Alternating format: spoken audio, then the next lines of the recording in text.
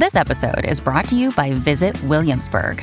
In Williamsburg, Virginia, there's never too much of a good thing. Whether you're a foodie, a golfer, a history buff, a shopaholic, an outdoor enthusiast, or a thrill seeker, you'll find what you came for here and more. So ask yourself, what is it you want? Discover Williamsburg and plan your trip at visitwilliamsburg.com. There are, by some estimates, more than 1 million distinct words in the English language. The average English-speaking adult, however, will only understand about 40,000 of them, and they will only use about 20,000 of them routinely. Words are building blocks. They're tools. We can use them to inspire, or we can use them to attack. We can make each other laugh, or we can make each other cry. Our same shared common language was used by Martin Luther King to liberate people, and was used by the notorious Birmingham Police Commissioner Eugene Bull Connor to enforce segregation and to inspire violence. In her new collection of poetry called White Bull, Elizabeth Hughey has tried to make sense of and reclaim the words of Bull Connor. For a decade, she sifted through his speeches, his private letters, even his receipts, to create a database of language for which she used to build something different, turning the words of hatred into her language of poetry. Today on The Reckon Interview, I chat with Elizabeth about what motivated her to take on a project like this, how her upbringing in the suburbs of Birmingham affected the way she sees the world, what it was like to sit in the headspace of one of the most known American villains of the 20th century. We also talk about her decision to move back to Birmingham after years of living in the Northeast to found a literary nonprofit, the Desert Island Supply Company, aka DISCO. And then we talk about what she hopes people gain from a project like this. And of course, we have her read a few of her poems. So let's go ahead and get started on this week's episode of The Reckon Interview.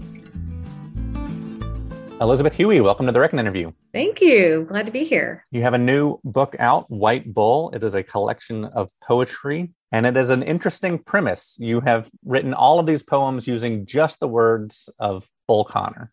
Tell me about that thought process and why you decided that you needed to reclaim his words. Yes. Well, this project started nearly a decade ago. So around 2012, 2013, I had recently moved back to Birmingham after living out of the state for years, swearing I would never move back. I came back with my family, my husband, and now two sons. And a couple things happened around the same time back then. One is that we moved into the city. We grew up in the suburbs. We moved into actual Birmingham City, and we started a nonprofit where we were going into the schools teaching poetry in Birmingham public schools.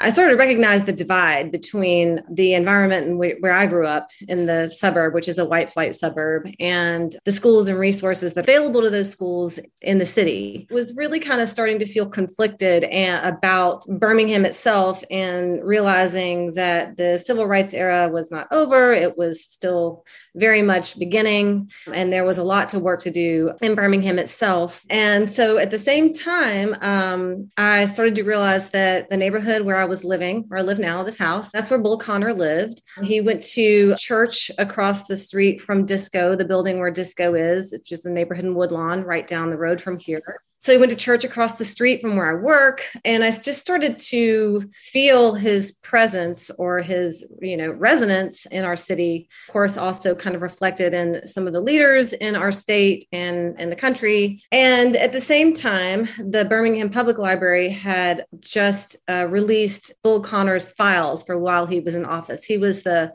Commissioner of Public Safety during the 60s, during the Civil Rights era. Most people know probably that he was the man behind the dogs and the fire hoses, those kind of iconic pictures that you see from that era, that time. So I had access to all of his words that he used during that time. And, I read a biography of him. I read Carry Me Home, which is Diane Waters' kind of, Bible of the civil rights era in Birmingham or in the South. And so that's where the book began.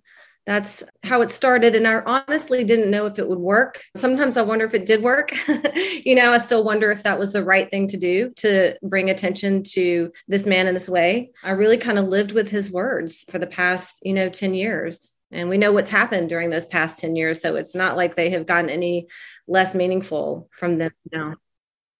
Well, it's interesting because, you pointed out most people probably associate Bull Connor with images. They associate him with the images of white police officers turning dogs loose on Black children who are protesting in the streets of Birmingham. They associate him with the images of white police officers hosing Black children protesting in the streets of Birmingham. People don't really think of him as an orator. You think of George Wallace's speeches. And I know that Bull Connor's background before he was police commissioner was actually in radio and play-by-play calling for both the white baseball teams and the Negro League baseball teams in Birmingham. So what was it about his speeches, his correspondence, that drew you as a source of, I don't know if inspiration is the right word, but it's a source of exploration? Well, I think it's because they were accessible, because they were there to be used, to be found. I will say I was also at that time kind of inspired by some other projects that, drawn to Harriet Mullen, who's a poet. She actually is born in Florence, lived in Texas, or grew up in Texas, but she had written a book called Recyclopedia,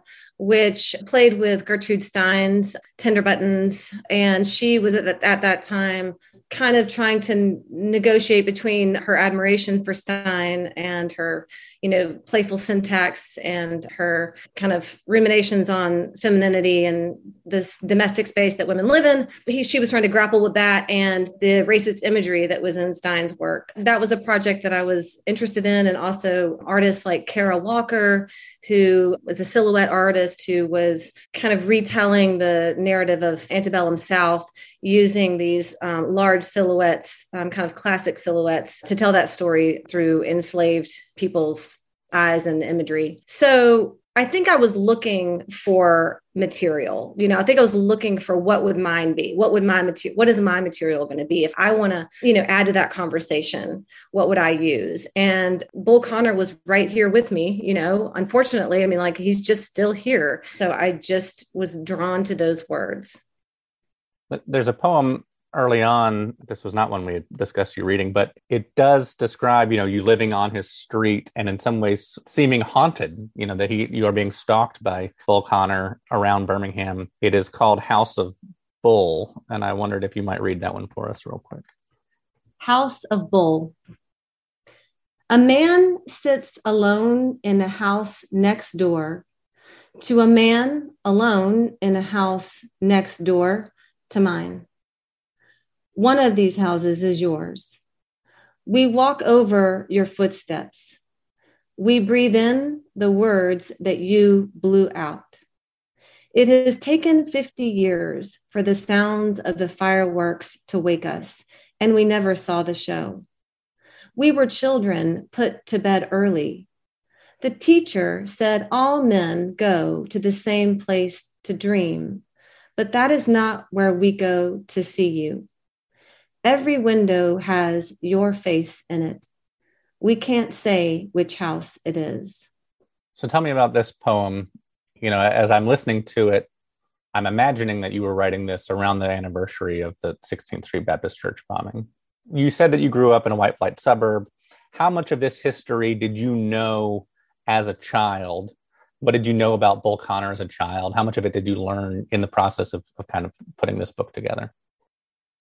Yeah, I very little. We watched Eyes on the Prize in philosophy class and read some literature in our literature classes about, that era, but I knew very little. And when I left the South, people would say, oh, Birmingham, that's where they're racist there, well, they're racist everywhere. But my response was, yeah, that must have been bad back then. I didn't really, I thought it was over and done. And that was just my ignorance. I just didn't know. Coming back here is when I really learned almost everything. Well, and you mentioned Diane McWhorter's book being a source of inspiration from this. And I believe you also may have pulled some of his quotes from that for this book. I did not realize how intimately connected people where we grew up were to the civil rights movement on the wrong side, that they were, like, you think of the 16th Street Baptist Church bombers and things like that as being, people who were working in the steel mills and the mines and things like that. But, a lot of that, as I learned as an adult, was being funded by the people who lived in the communities that we lived in, the more well-off communities. That book especially, and also as I was going through Bull Connor's files, the names that were recognizable. I mean, there were so many names that either I went to school with, and they may not, these are just names. These are ancestors that, a high schooler in the 80s or, what the attachment they have to their family and what they did. I mean, we don't know, but just the number of names that would come up, or even people I wrote thank you notes to. I think that comes up in the book, like names that, that you see on signs in town, like the steel factories and things like that. You're right. Like the proximity of the violence, to the people who were a part of that in some way. One thing also that while we're talking about that book, Diane McWhorter's book, and this is just that I realized too that, well, number one, the amount of infighting that happens with any movement, that it was not just we're going to do this and there were debates about every march, about every critical decision that was being made for the civil rights movement, but also that being able to watch people change their mind or change their view. There is a poem in the book about the girls in the lake, which is based on a lake, Smyer Lake, where I used to swim with a friend. And that name Smyer, Sid Smyer, I never knew who that was, never thought to even ask. He played a big role in that era and was segregationist. And I may be getting this wrong, but he was a segregationist and then changed for business reasons, because it was, and a lot of people who changed their mind about segregation or integration became pro-integration because it did look bad for business and looked bad for Birmingham and it was going to affect their wallet, in the end, or bank account in the end. So just being able in that book to see individuals, how a movement changes through individuals changing. Well, and if I remember correctly, and it's been, I guess, a decade since I picked up that book, but some of those wealthy businessmen in Mountain Brook were funding Klansmen initially as an anti-labor tactic. They wanted to turn lower income white people against lower income Black people in order to divide the labor movement.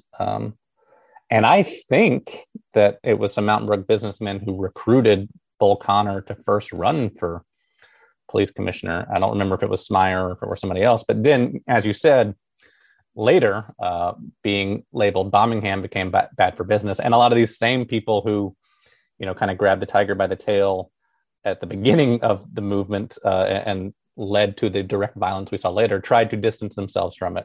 And yeah, it's an interesting legacy to watch people wrestle with. Your opening poem, A Call to Arms, seems to be engaging with that idea. Can you read that one for us? A call to arms.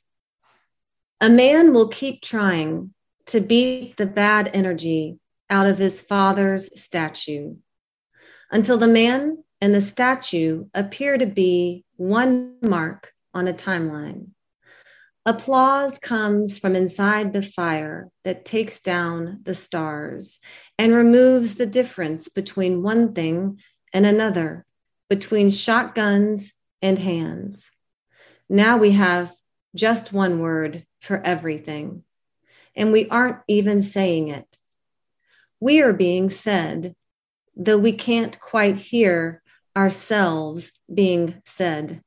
Okay, tell me what's going through your mind with this poem. I was very drawn to the image of a man trying to beat the bad energy out of his statue, because that seems to be a conversation that we've been having all across the South, all across the country of, us tearing down the statues that our ancestors may have erected. You're talking about the word that is being said. I'm just curious about what that word is and what you were thinking as you were writing this poem.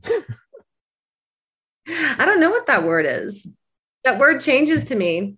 This is one of those poems that was really kind of an act of discovery as I was writing it. It feels like it was trying to be written or trying to be said, but and maybe that word is a word we don't have yet. I want to ask a couple questions about process. Almost every word that is in this collection of poetry came from the writings of Bull Connor. How did you compile them? Did you just pour them all into a database? And did you feel limited by that word selection? I did. At first, I felt very limited. And again, that was when I was like, I'm just not sure if this is going to work. The words felt very municipal. They weren't very beautiful. I just didn't know if there was enough there. The bulk of the files, I turned mostly to these. I went to the archives at the Birmingham Public Library a good bit, and then also, but mostly used the digital version. Those files are not just his letters. They are, magazine clippings. There are receipts for buying office furniture. There are many letters, which I use, but were not related at all to civil rights, segregation. I mean, it might be a report of a police officer getting bitten by his own dog, or one letter was the Crimson Tide getting, I guess their players were getting ticketed at the airport, and he absolved them of their parking tickets. And, and there were plenty of letters that he was copied on that weren't written by him. They were not signed by him. And so I didn't use those. So that process in itself was slow and meditative, and it was interesting. And it was a place that it was almost like going to a place, like sitting at your desk and then going into this file and being back in that era, where you've got the county fair coming and a list of the flowers that won or something like that part,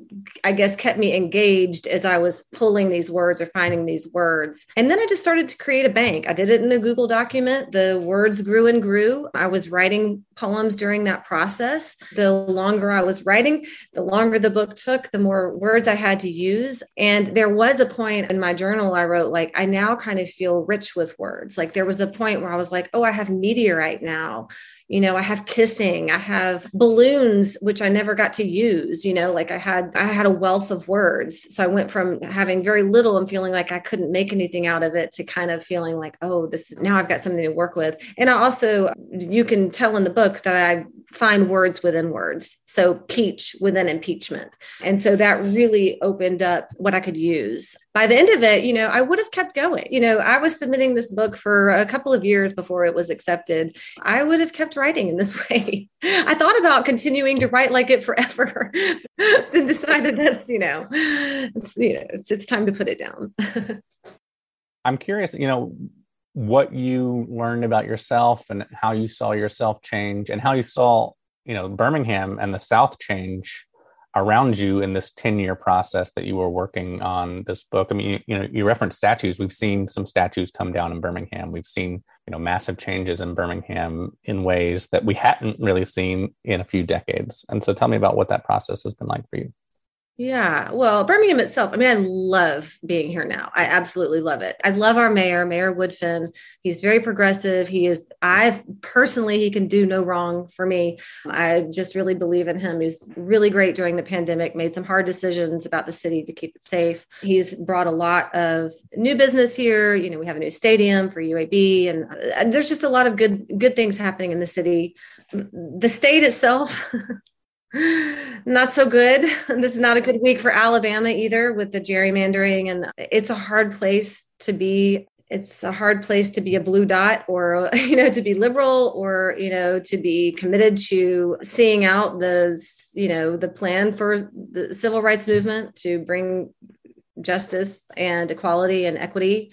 It's a hard place to do it, but it's also the right place to be, because I feel like there's a lot of work to do. I wrote from Obama through Trump to Biden, a lot of school shootings, a lot of police shootings, it's been a dramatic 10 years in a lot of ways. And that's. In that opening poem that you just read for us, you talk about a man going after his father's statue and trying to beat that. What did you learn about your parents and your own upbringing in this process? My parents are pretty great, I have to say. My mom's a Democrat, and my dad, he is a Republican, but does not like Trump. And I don't want to speak for him, because it's easier to speak for my mom, because we're very similar in the way we see things right now. But, I think my family is in this book. It's always been very easy for us to sit at the dinner table together. We don't have hard political discussions. I mean, we have political discussions, but if anything, my family has been a really great place to have a safe dialogue about a lot of things that we're processing. One thing I have learned from my dad, who I just admire so much, the book is dedicated to him. I have just seen his ability to change. He is always one to really think things over deeply, to think fairly. He he'll admit, I used to think this, but now I think this, like I've seen this happen and now I think this. And I think that's just so healthy. So it's been a safe place again for me to have these conversations about what's right and what's not right in our city and in our country. I can't imagine living with Bull Connor as intimately as you've had to over the last decade without that taking you to some dark places on occasion. What was it like reading through his files and reading through his biography? What did you learn about him, and what did you learn about yourself in that process? Yeah, there were definitely days where I would just be like, I don't want to go back in here. And a lot of it may have been a reflection of like something's happening in the schools. It's already happening here in the present. I don't want to go back to the past. So there were definitely those days. I am not a Bull Connor scholar at all. Like I did a lot of research in the very beginning about him, but then I kind of let him go. And so when I would go into his files, I mean, clearly I would see him and hear his voice or recognize his typewriter. I could recognize his typewriter and it was him. But I think I was most surprised by the people who supported him and the letters he would receive, supporting him, say, thank you for keeping the parks closed, that, like things like that, like in his support. That was really disturbing, that to me. And I think that's also why, this book is not to glorify Bull Connor and maybe not even to draw that much attention to him, but to kind of highlight the fact that he's just one person and he was supported by so many. And now there are, white supremacists here now who are taking on his cause and using his words or using his image for their own power. And that are, also that there are those of us who are forward thinking, trying to do the right thing, white people trying to do the right thing who are silent or who don't act. That in itself is an act of complicity and a problem. Well, and it's interesting because, you take these words of his that were used to glorify violence and to keep people divided, and you are reclaiming them and kind of repositioning them in ways that tear down some of those things. But it was not, we should just state for everyone, it was not your intention to redeem or to reclaim Bull Connor, because we do have a society at this point where it seems like we try to sand off the rough edges of a lot of terrible people from history, and that is not what you are trying to do with Bull Connor here. There's another poem that you wrote in here that really stood out to me, and I think it's because of where we both grew up, called White Inks. I wondered if you might read that one. White Inks. 1.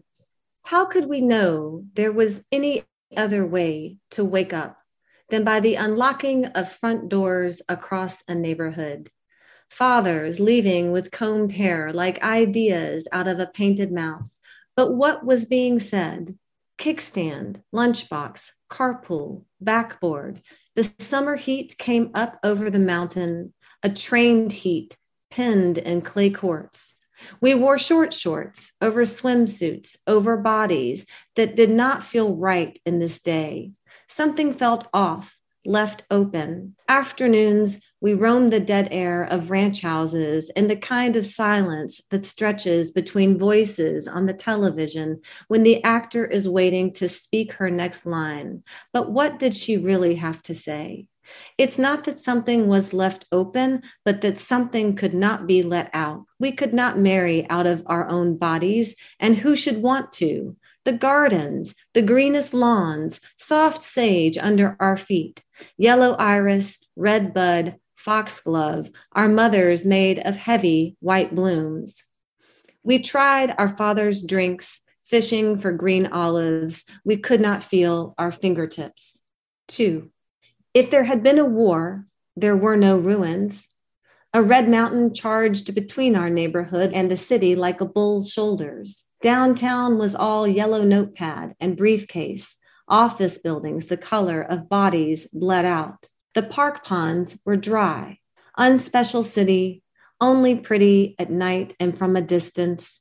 But we were unspecial too, repeatable and expected to repeat. By high school, we were free to drive around. We picked up Michael and the other Michael and the new Liz. We parked on the top of the mountain and looked out over the city, a black pool containing another population of stars. We felt like we were characters in a movie, but we knew nobody was watching us. We felt our unimportance like an organ in our bodies. We looked down upon the city that we said we were from, where none of us really lived. We could not go there at night. We could not drive down any numbered streets. All the little lights, we did not know who they lit up. I feel like this is a poem that, a lot of white suburbanites in any city across the country couldn't relate to, where you claim a city that you don't actually live in. And as we were discussing at the beginning of this episode, that you really don't know all that much about. I've been thinking a lot over the past few weeks about the types of local history that we were denied as students growing up in the suburbs, and recognizing Birmingham as a collection of buildings and not necessarily knowing the story about it. You moved away at one point and then moved back to Birmingham. How has your relationship changed from going from the suburbs to going away and wanting to escape and coming back? Yeah, I will say, when you're talking about the history, not knowing the history, it's funny, like Shuttlesworth Airport. I did not know who Fred Shuttlesworth was. When I moved back to Birmingham, did not know. And, that's just a shame. It's funny because, like I said, I swore I would never move back here. Alabama was growing up in a suburb in, the 70s and 80s was just boring. I mean, that's what I remember most. I mean, the poem says the dead air of ranch houses. I just remember that, just sitting in a house, like what to do. I went to San Francisco. I went to college in Virginia, and then went to San Francisco, and then Massachusetts for grad school. And all of those places, I denied that I was homesick, like I denied that I just really had Alabama in my blood. We sucked at the snow. In Massachusetts, we froze our car to the ground, like for a whole season, because we didn't know how to shovel. Like we just were, I felt lost and out of place everywhere else I was. I just kind of denied that was where I was supposed to be. I lived in the city. I could not move back to our suburb where we grew up. I couldn't move back to Mountain Brook. It was just too repeatable. Also was in the poem is, repeatable and expected to repeat. And many people are drawn. Why would you not be drawn to have what you had? Because it was so good. It was so easy and safe and good in that place. I mean, there was suffering. There was definitely trauma. Things happened, but it was as safe as you can be. But I couldn't move back there. So we moved into the city. That was our choice, is just to kind of pick somewhere where you're driving down different roads that you didn't drive down your whole childhood, and to be a part of the city, to vote for the mayor and to participate in its growth and recovery. All that to say, after moving so far away and saying I wanted to live away, I live 2 miles from the Mountain Brook line at most. I live 3 or 4 miles from my parents' house, where I grew up. I just cannot get that far away, And you work in the schools with your nonprofit, the Desert Island Supply Company. Was that something that you had in mind when you were moving back to the city to set up, or is that something that you felt called to do once you got here? Yeah, pretty much. Pretty soon after we got here, we were aware of 826 National, or 826 Valencia was the first one in San Francisco, a writing program, which we kind of modeled disco after, where you have a space that's themed, and, you offer workshops. And ours, we do a lot of readings and art, any music, and any kind of event that's creative in some way at the space. But you have that, and then you also have programs where you go into the schools and teach creative writing and essay writing if needed. It was kind of on our radar. And then when we moved back, and another thing that was so great about moving back when we did is that there was this building just sitting there empty in Woodlawn, which is a neighborhood right near to us. And we were able to build out this space and live in it or use it for free for years, because, the landlord just wanted it to be something, and there are a lot of places like that. And a lot of the development that happens in Birmingham, it was happening at that time, was for that reason, just to have some life back in these spaces. Coming up after the break, more stories and more poetry from Elizabeth Hughey. Hey guys, if you've been listening to this interview and you wanted to jump in with ideas of your own, then you may want to sign up for The Conversation, our weekly newsletter that dives into some of the topics that we raise on the show and other issues in the South. You can sign up for it at reckonsouth.com/newsletters.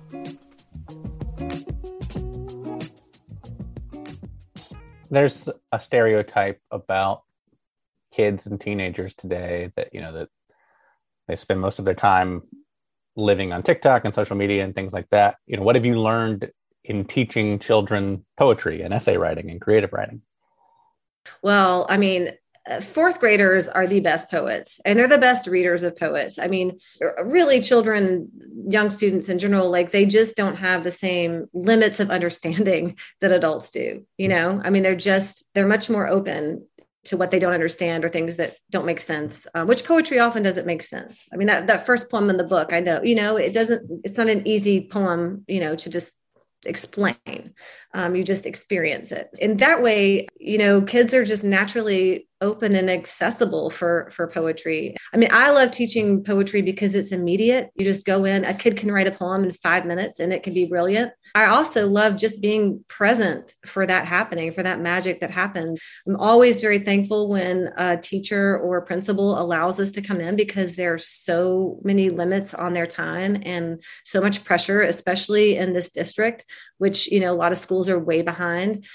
There's just no time for poetry or art. And so I'm always thankful when a teacher sees the value and knows that, like, actually there is a connection to reading and writing poetry and whatever it is that they've got to check off their list for that day in order to meet the certain standard that they're going to be tested on.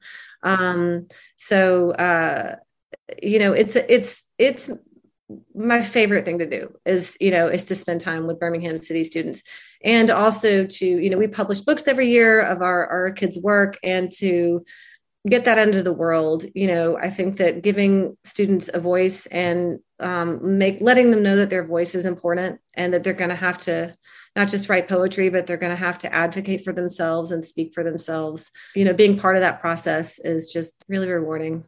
As we start to wrap up, there was one more poem that we were going to have you read. Now kiss the word lips on this paper. We'll have you read that one. All right. Now kiss the word lips on this paper. I eat a piece of paper with the word honey written on it, and give my son the word toast, and he eats it whole. I cover the windows with the words white sky, red brick, and 7 a.m., though it still feels like night. So I write to the weak sunlight, let us feel worthy of your love. We do not feel worthy, bound in our clothes made of paper with clean written all over them. We go out into the streets with our sticky notes made of fire and stick them on everything. Nothing burns. I take a note to my son's teacher that says, help, and she gives it right back with her red ink covering mine. Help. On my forehead, I write, what? I write on the school walls, I hate you words. You are not worthy of my love anymore. And the words are quiet, so I say them out loud. I yell all the words I can yell. Walnut, suitcase, pistol, wastebasket. I keep spitting words, trying to rid them from my mouth. This one feels very personal. The other two, or the other three that you've written, you were kind of engaging with history, and this seems more like engaging with kind of your everyday life and using the words from Connor to do so. When I asked you which poem you like to read the most, you were drawn to this one. So tell me what it is about this poem that resonates with you so much. I think partly, yes, it is personal. I had a lot of anxiety over schools with our kids. Like it's been really hard. Finding the right school for our kids and having some trouble with them being in the wrong school. Or at the wrong time. So that was frustrating. Also, I think I love that I say I hate you words. I don't hate words, but there's just a point that you get to where words don't work anymore. Or, a teacher writing help on top of you're asking for help and she's saying help back. It's like, okay, well, we're just stuck in this volley. We both need help and we can't help each other. So I think that's why I like it. If you were to just tell somebody, well, I wrote a book of poetry using the words of Bull Connor, they might kind of look at you askance. And so tell me what you hope that readers will get from this book and what you hope kind of the legacy of this book will be. Well, I hope it's seen as part of a much bigger conversation. I hope that it's just seen as one perspective in a very layered conversation. I hope that readers are turning to Black authors and looking for underrepresented voices. So I hope that this, like I said, this is, just one voice in a conversation where that's probably not a white-centered conversation, if that's even fair to say, considering it's a white book with white man's words, and I hope that there is some value in reckoning, and in grappling with your participation in a system that is broken and is undervaluing and limiting people of color and our neighbors, while at the same time giving access and privilege to those of us who are white. So I hope that stirs people and makes them want to be a part of the solution. Well, Elizabeth, thank you so much for taking time to speak with us and read with us today. Yeah, that was a pleasure. Thank you so much. And that's our show, folks. Thank you to Elizabeth Hughey for joining us today. You can buy her poetry collection, White Bull, at your favorite local bookstore or anywhere online. If you're enjoying our show, please go ahead and leave us a 5-star review on Apple Podcasts, and make sure you share the show with your friends and family. The Reckon Interview is executive produced and hosted by me, John Hammondtree, and it's edited by Kanika Codrington and the fine folks over at Edit Audio. And until next time, thanks for reckoning with us.